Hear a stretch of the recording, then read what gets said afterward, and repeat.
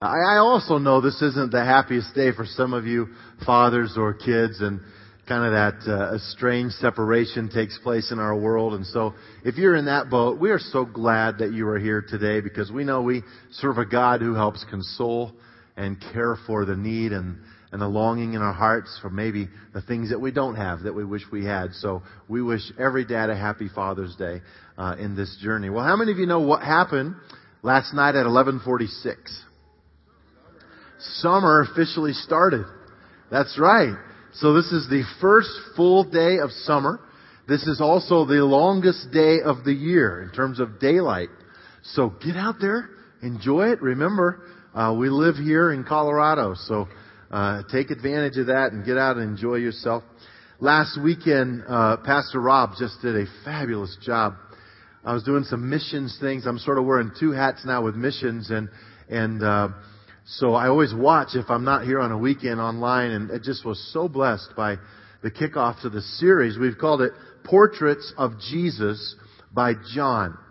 And Pastor Rob just kind of walked us through what the gospel, the good news, really is. Why all the fuss about Jesus? Why do we pray to Him? Why do we take communion? Because of what He did for us. Why do we sing songs about Him? Why Jesus? Well, I can't think of a better answer than to read what John is about to write and what we're going to read today as we look at some of this stuff. Because John is really very unique. The Gospels are Matthew, Mark, Luke, and John. There are four of them. Four different guys who write the life story of Jesus, but they all write from a little bit of a different angle. The first three, Matthew, Mark, and Luke, are actually technically called the Synoptic Gospels because they start with a theme and they sort of work the theme throughout the whole story of Jesus. But John just sort of randomly opens his heart and mind and says, I want to tell you why I love Jesus. And he just starts talking about Jesus and what He's like. He tells stories that no one else tells. He goes into details that other writers don't go into. Why? Because he's creating a picture, a portrait of who Jesus is. So over the summer, we're going to just kind of take some of these pictures and apply them to our lives. Today, we're talking about what it means. We have a picture of a microphone. What does a microphone do? It makes your voice louder. And today we're talking about Jesus, the Word. The Word. And what does it mean for us to become proclaimers, or if I can say it this way, that our lives, because of integrity, character, wisdom, decisions, insight, devotion in our relationships, our lives become louder. They proclaim truth in a bigger way because of who Jesus is inside of us. Now, I'd like to ask you to do something some point today, hopefully after we've been here for a while. On the walls in this main auditorium, and those of you in the South Auditorium now, in the main lobby, mall area of the church, and I think there's some on your walls in the South Auditorium as well, but just take a look at those walls, because these are your kids doing their artwork. And you should be proud. A few weeks ago, I think we have 300 or 400. At the top it says, Jesus the Good Shepherd, or Jesus the Vine, or all these metaphors that we're going to go into the next few weeks. And then we ask your kids to make drawings like that. Now, if you've never seen a 3-year-old draw a picture of Jesus, the Good Shepherd, you've missed something special. And you might not be able to know it's the shepherd, but you'll enjoy looking at the artwork. So please go by, and then I would encourage you, many of them have names on them. If you have kids, find your child and bring them to that place where their portrait is, and let them know they're a part of this big family that we call the Timberline family, because we want them to feel a part of us now. They're not just the church of tomorrow. They're the church of today. And when I look at what John says about Jesus being the Word, it's so encouraging to me. It's inspirational to me. So today let's look at it and let's think about some of the things that he says. The first point in your outline, and then we'll dive into reading John chapter 1. Just leave your Bible open. I'm going to stay in John 1 the entire time. Jesus is the creator of all life. Just jot that down if you're taking notes today. That's point number 1. That's where John decides to start with this announcement that Jesus was there in the beginning with God the Father. This has taken us all the way back to Genesis. Okay? So let's read that with this in mind. John chapter 1 verse 1. In the beginning, and he means literally the beginning, the Word already existed. You could replace, every time you see that word, you could put the word Jesus there. The Word was with God. The Word was God. He existed in the beginning with God. He created everything. God created everything through Him. Nothing was created except through Him. The Word gave life to everything that was created. And His life brought light to everyone. The light shines in darkness, and the darkness can never extinguish it. A couple things real fast. Many times I've heard people refer to John chapter 1, these first few verses, as talking about the Word, and they refer to the Bible, meaning that Jesus is the Word, meaning the Bible. Now, we value the Bible, and it is called the Word of God. But John, when he's writing this, is not referring to the Bible. Does everyone understand that? He is referring to Jesus being the one who spoke forth all of creation. This goes back to Genesis when it actually says, let us make man in our own image. It's a picture of the Godhead, the Trinity, right there together before the world. They together announced Jesus was there then. His Word brought creation power. His Word brought life. That's why we appreciate reading what He said. It's why we embrace His teaching. Because it's His Word that brings life to us still to this day through His Spirit. Now, if you believe that He is the one who is the creator of life, then you're probably going to put a pretty high value on life. Is that a clean... Can you get that? When you put a pretty high value on life, what typically would begin to happen? If you value life, then you don't want to devalue your life in some way, or it would be devaluing Jesus if He's the creator. It's kind of like, can you imagine taking a Picasso or some great Rembrandt or some portrait and just slapping your own paint all over it? That would be defacing the artist. And so that's what happens to us sometimes when people look at what this Creator, Jesus, has done. He's created life. He's given us life.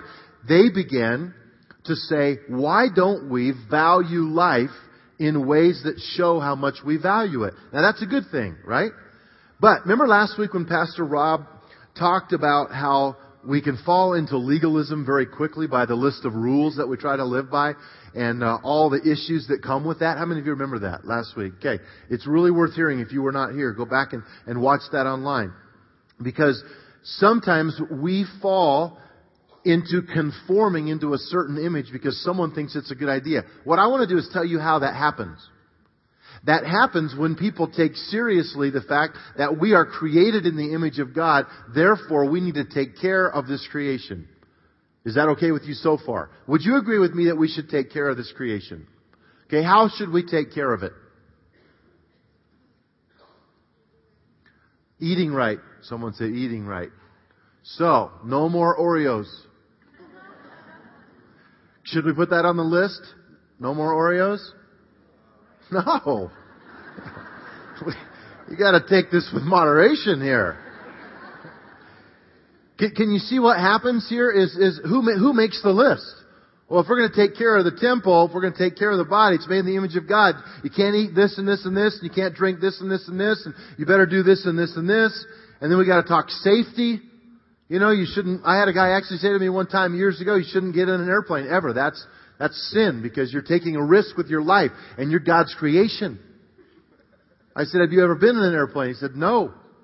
I said, have you ever walked outside in June on an afternoon in Colorado? He said, yes. I said, you have more of a chance of getting hit by lightning than you do dying in a plane crash. How many of you knew that? So I said, do not go outside. You stay in the rest. I don't know where that line is, but it's hard, isn't it? We live in that tension. I don't want to defile my body. God created this body.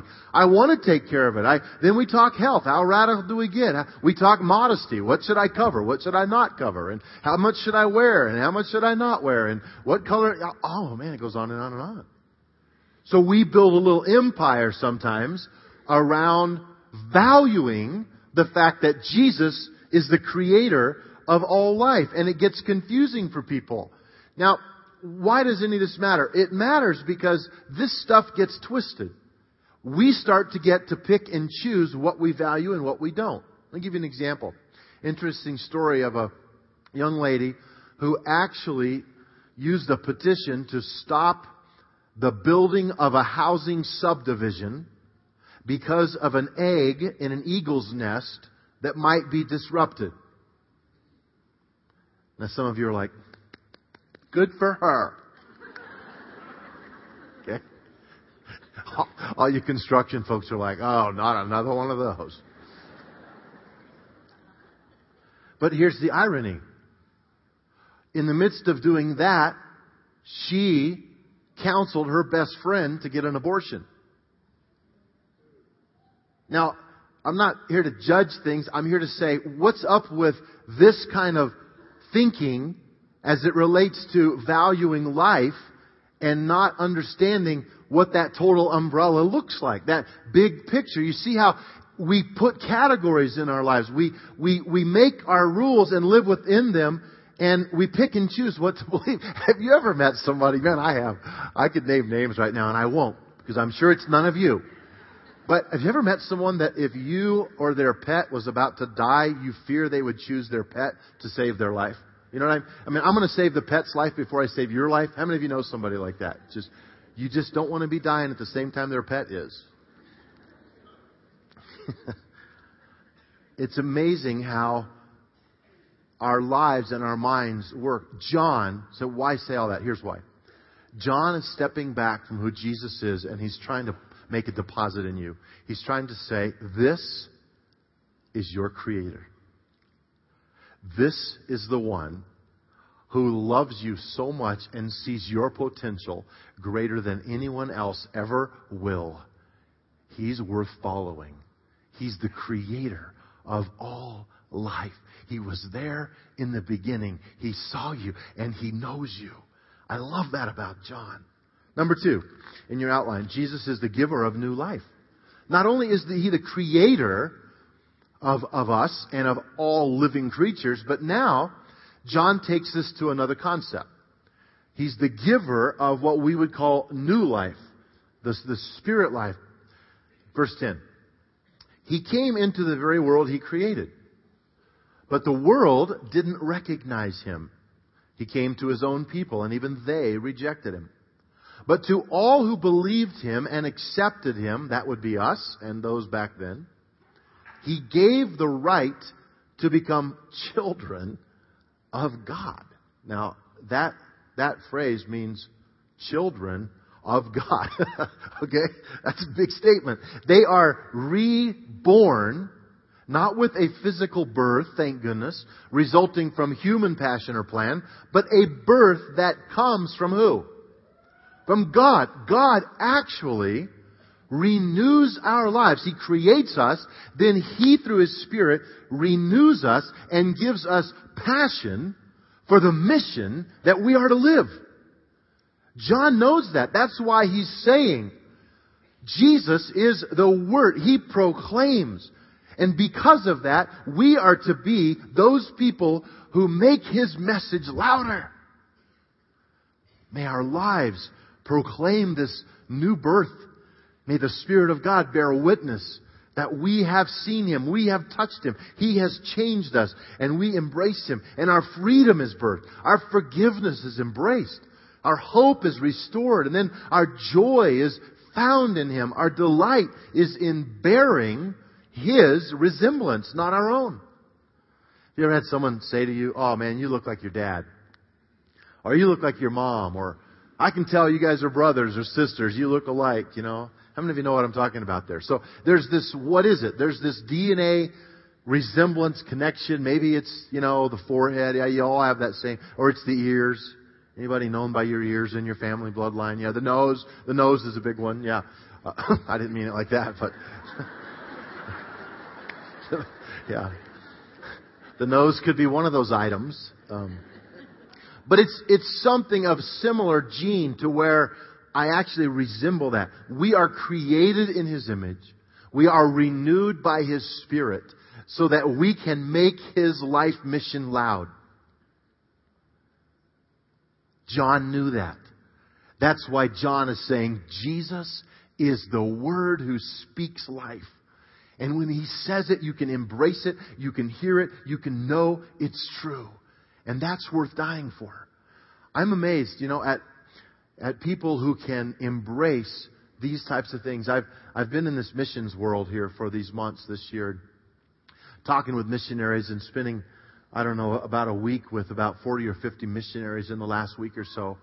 We had the privilege of hearing some stories of things that were happening in places in the world where these local pastors in places like Belarus, where the persecuted church, where it's still happening. And I'm not saying any of this to make you sad. I just want to tell you what this one guy told me. He's a missionary there, and they kicked him out eventually. He can't go in again now. It's pretty closed off. But he had a pastor who was a local pastor. He met with him, and this pastor pulled out a book that was about 1.5 inches thick, and he opened it and had photos in it. And it was all photos of pastors in the area. And the very first picture, he said, the guy was bragging about this pastor. He's led this many people to the Lord. He has started 4 churches, and he looked not very healthy. And so the missionary said, "Is he healthy?" He doesn't, because he had no teeth. And the guy said, "Well, you have to understand, if you get caught preaching here, they will beat you with a bat. And they've knocked all of his teeth out. His face is deformed, but he refuses to stop preaching." And he said, "Well, where does he live?" And he told him where he lived. And he said, "But 2 weeks ago, they killed him." But they killed him preaching the gospel. And he's a reflection of Jesus. And then the next page, he said, "But this man didn't die till it was about 6 weeks ago. But he preached for over 4 years." And the whole book was people who have died preaching the gospel. Now, I don't know about you, but I'm not used to being around stuff like that because of where we live and what we have.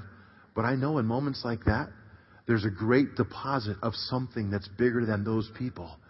That's the deposit that Jesus has made in you and me. He's the giver of a life that's worth dying for.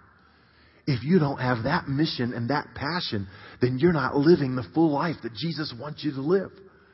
These people are willing to lay their life down and die. John wants us to know that. He wants us to realize that Jesus is the one who is worth dying for. Number 3 in your outline. Jesus has a new dwelling place. Not only is He the giver of this new life that changes us and gives us new priorities, but there's this new dwelling place. Verse 14 says this, "So the Word became human." What is this talking about? It's talking about Jesus, the virgin birth through Mary, the whole story. And He made His home among us. Obviously for 33 years, He lived and walked on the earth, and He died and resurrected. And now He's at the right hand of the Father. He was full of unfailing love and faithfulness. And we have seen His glory, the glory of the Father's one and only Son. Wow. Why is this significant? I think it's significant because we need to recognize that Jesus loved us so much, He came to where we were. And that's an interesting point in light of John recognizing who Jesus is. And that also creates some confusion sometimes about where Jesus lives. Is He in heaven? The Spirit of God, we know, abides within us. How do we deal with that? Can I live my life being Spirit-led? Paul says, walk in the Spirit, so you won't fulfill the lusts or desires of the flesh. Do I have 2 people inside of me? Is it the flesh and the Spirit? Am I at war? How can I be Spirit-led? How can I walk with God? Jesus dwelt among us, died for us. The Spirit abides in us so that we can live as a reflection, as a voice of something greater than ourselves. And that's powerful when we think of that. It's important that we get that right. Now, I have several observations that I have in your outline. I think 3 there that I just want to make about this idea of Him as creator and giver. and our source. The first observation in your notes is, number one, we must point to Jesus and not to ourselves. Now, you would think we would know that, but subtly, I think sometimes we fall into the trap of worrying more about, good old number one than about really representing Jesus and being light and salt. John the Baptist is also in John chapter 1. Okay? We've got a lot of Johns going on here in chapter 1, but let's look at John the Baptist. The following day, this is verse 35. The following day, John was again standing with two of his disciples. As Jesus walked by, John the Baptist looked at him and declared, "Look, there," meaning Jesus, "is the Lamb of God." We talked about this at communion a little bit ago. There is the Lamb of God. That's Him. When John's two disciples heard this, they followed who? Who had they been following up to this point? John the Baptist. John the Baptist had quite a following. He would come in from the wilderness, the desert, out there, and he would he was a strange guy. He had this prophetic voice. He would preach, repent, that the Savior is coming, the Messiah will come. And suddenly, John the Baptist says, "Look, that's Him. That's the guy I've been talking about. He's the one that we've been baptized. It's in His name. It's by faith that we've been baptized in this precious faith." And then they say, "Okay, we're not following you anymore. Bye." And they run over to Jesus.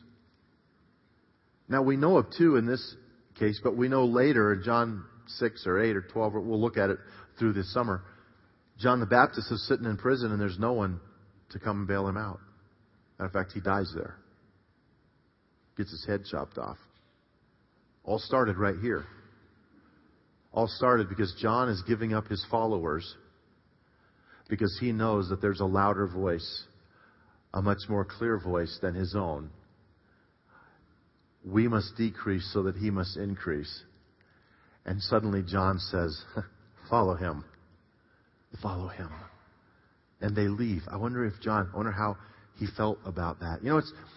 It's easy to look at history and say, well, he did it. He was a man of God. He was strong. But I still remember, I could tell you the details of this, but after I'd become the pastor here in 1986, this is like 23 and a half years ago now. And this is a great church, great legacy, great people, loved God, loved the city. It was just wonderful to come in. And this church has been around a lot longer than me. I think 1921. And so Bonnie and I came to some incredible people. And I remember we started making some shifts. We started seeing God do some great things. It's been quite a journey, and we all know that, those of you who were here in those days. But I remember when I found out one of the families of our church was leaving our church. And I was so sad. I just remember feeling devastated. I'm like, you can't leave us. What are you doing? I rebuke you. No, I didn't say that. It hurt my feelings. And especially some of the things they said, it was just kind of like, wow. And I remember saying, well, we'll try to change and be better. We'll try to get it right. What do we need to do? I want to meet that expectation when possible, and on and on. So anyway, I remember praying about this and going to God and saying, God, I'm sad. They're leaving our church and they're going to another church, and it's a great church in our town, but they need to be here, and on and on and on. And I remember God saying, well, isn't it you who's been saying, that there's really only one church in the city. It's God's church, and it's bigger than any one church. And, isn't it you that's been saying that? I'm like, well, yeah, but it sounds better than it lives. I remember God prodding my heart to say, it's not important. Don't fret over stuff you can't control. You're never going to meet the expectations of everybody, but there's one thing you better do. And that is, you better point people to Jesus, not to a specific church. Jesus is your answer. It's not about a church or a certain kind of faith or a certain denomination. It is about Him, the Son of God. It's about living in such a way that exalts Him. Now, having said all that, don't you ever leave Timberline Church. I like you. I'll miss you. That's the personal stuff. But the bigger picture is greater. And John was able to say, that's who you follow. That's who you follow. I love that. Number 2 observation is that we make choices about who we follow. We make choices all the time. And I would even propose that we make daily choices about who we follow, not just a one-time decision about following Christ. It's a daily grind in our lives that we discipline our mind and our heart, that we can make decisions to honor God. Verse 37 of John 1. When John's 2 disciples heard this, they followed Jesus. Jesus looked around and he saw them following. And just in your mind, just live this out for a moment. They're coming over to get with him, and being a rabbi meant people would follow you, literally, sometimes even in his steps, literally, to walk where he walked. So he looks around and he says, "What do you want?" he asked them. And they replied, "Rabbi," which means teacher. "Where are you staying?" "Come and see," he said. It was about 4:00 in the afternoon when they went with him to the place where he was staying. And they remained with him the rest of the day. I just want to pull out one thing in this passage that just jumped out at me. Jesus, we've been talking about it all morning, came to where we are. He created us and he came to us. Now we have a picture of these guys going to where Jesus is. We're going to follow him. Here's what I want to point out. Coming to the Lord and finding salvation is God finding us. It's God coming to where we are. If you're here today without that truth, God is coming to you today. You feel His Spirit pounding in your heart. You know He's talking to you about your life. But discipleship is a process. Learning and growth is a process of when you and I decide to go where He is going. I'm really good at saying, "Come on, Jesus, we have a busy day. Come with me." Anyone else besides me good at that? "Come on, Lord, we got a full day. Come on, stay up. Come on, we got to go faster. Come on. Here we go. Jesus, are you there? I need you here in this conversation. Come on." Where real discipleship is me saying, "I see you, and I'm coming to where you are. I'm following your footsteps. Where are you going?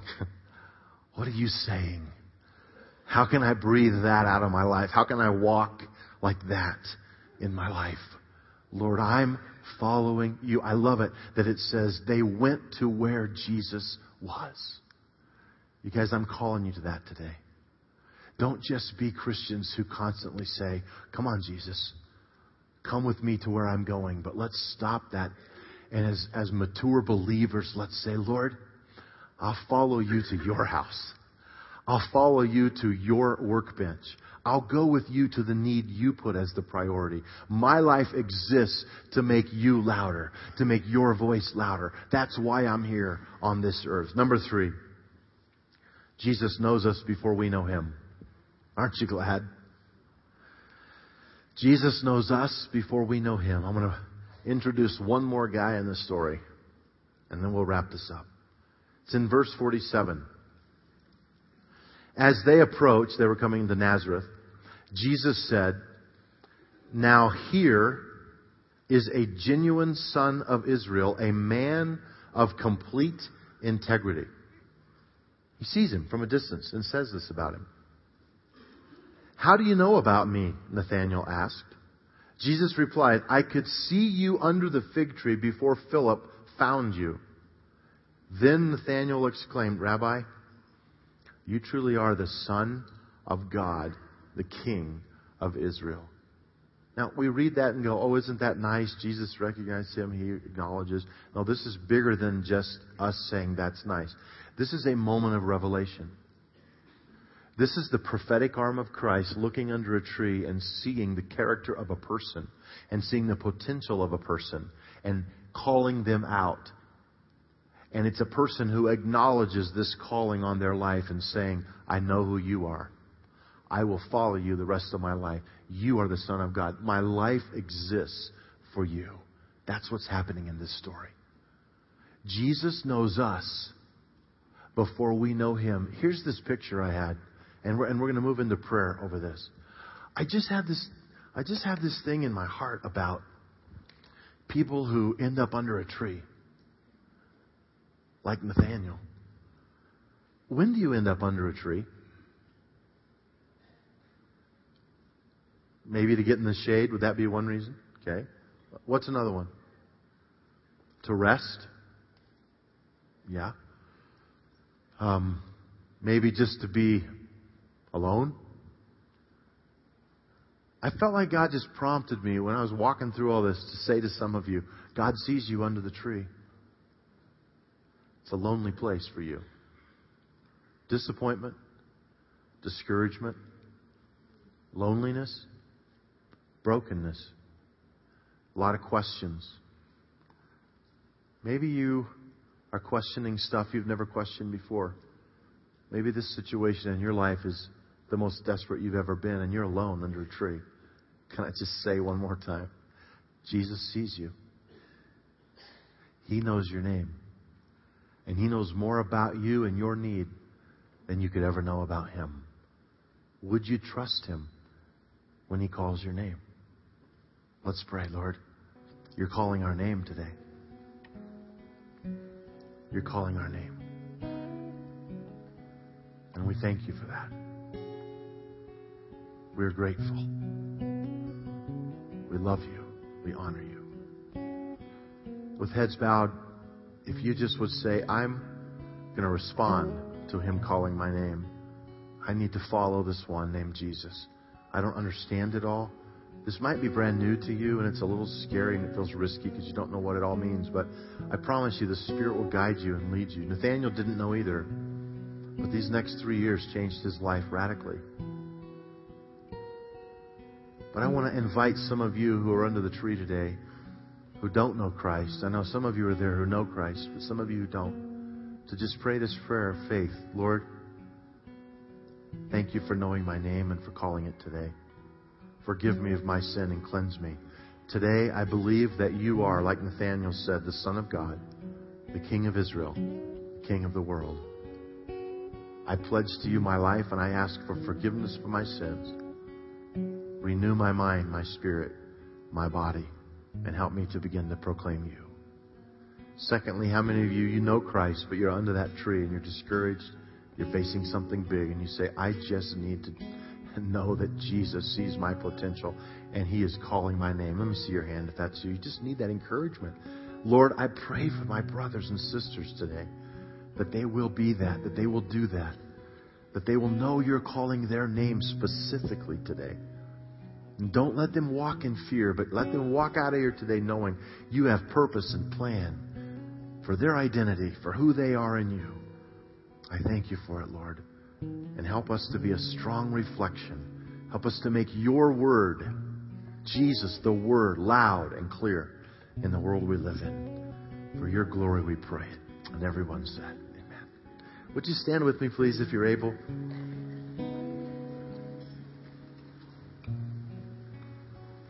I think I forgot. Did I use this earlier?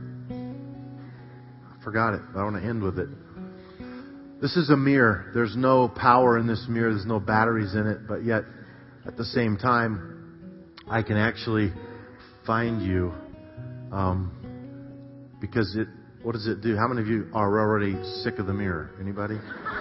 Now, in the South Auditorium, I'm going to flash the camera there, and you're going to see on the screen, you're going to see those flashes. That's this mirror. Why? It's reflecting this light. It doesn't have the light. It's a reflection of the light. You guys, as we walk out of here today, can I just remind you, that's us. We are not the light, but we are the reflectors of that light. And let's do a good job by staying center and focused on who Jesus is, so that when it reflects off of us, it's a good signal of strength and integrity and character to the world in which we live. Prayer team in South Auditorium, and here, would you just come right now before we pray? Be available to pray with others who might. And I invite those of you who have prayed that prayer to accept Christ or just have a need to come and let us pray for you before you walk out of here. Lord, thank you for the light. Thank you for loving us, for creating us, for high calling and purpose. Thank you for being the Word, the one who creates and the one who renews. Help us to live that with your passion and to reflect the light and to speak your voice and to make it louder in Jesus' name. And everyone said, amen. I love you guys. Have a great weekend. Happy summer.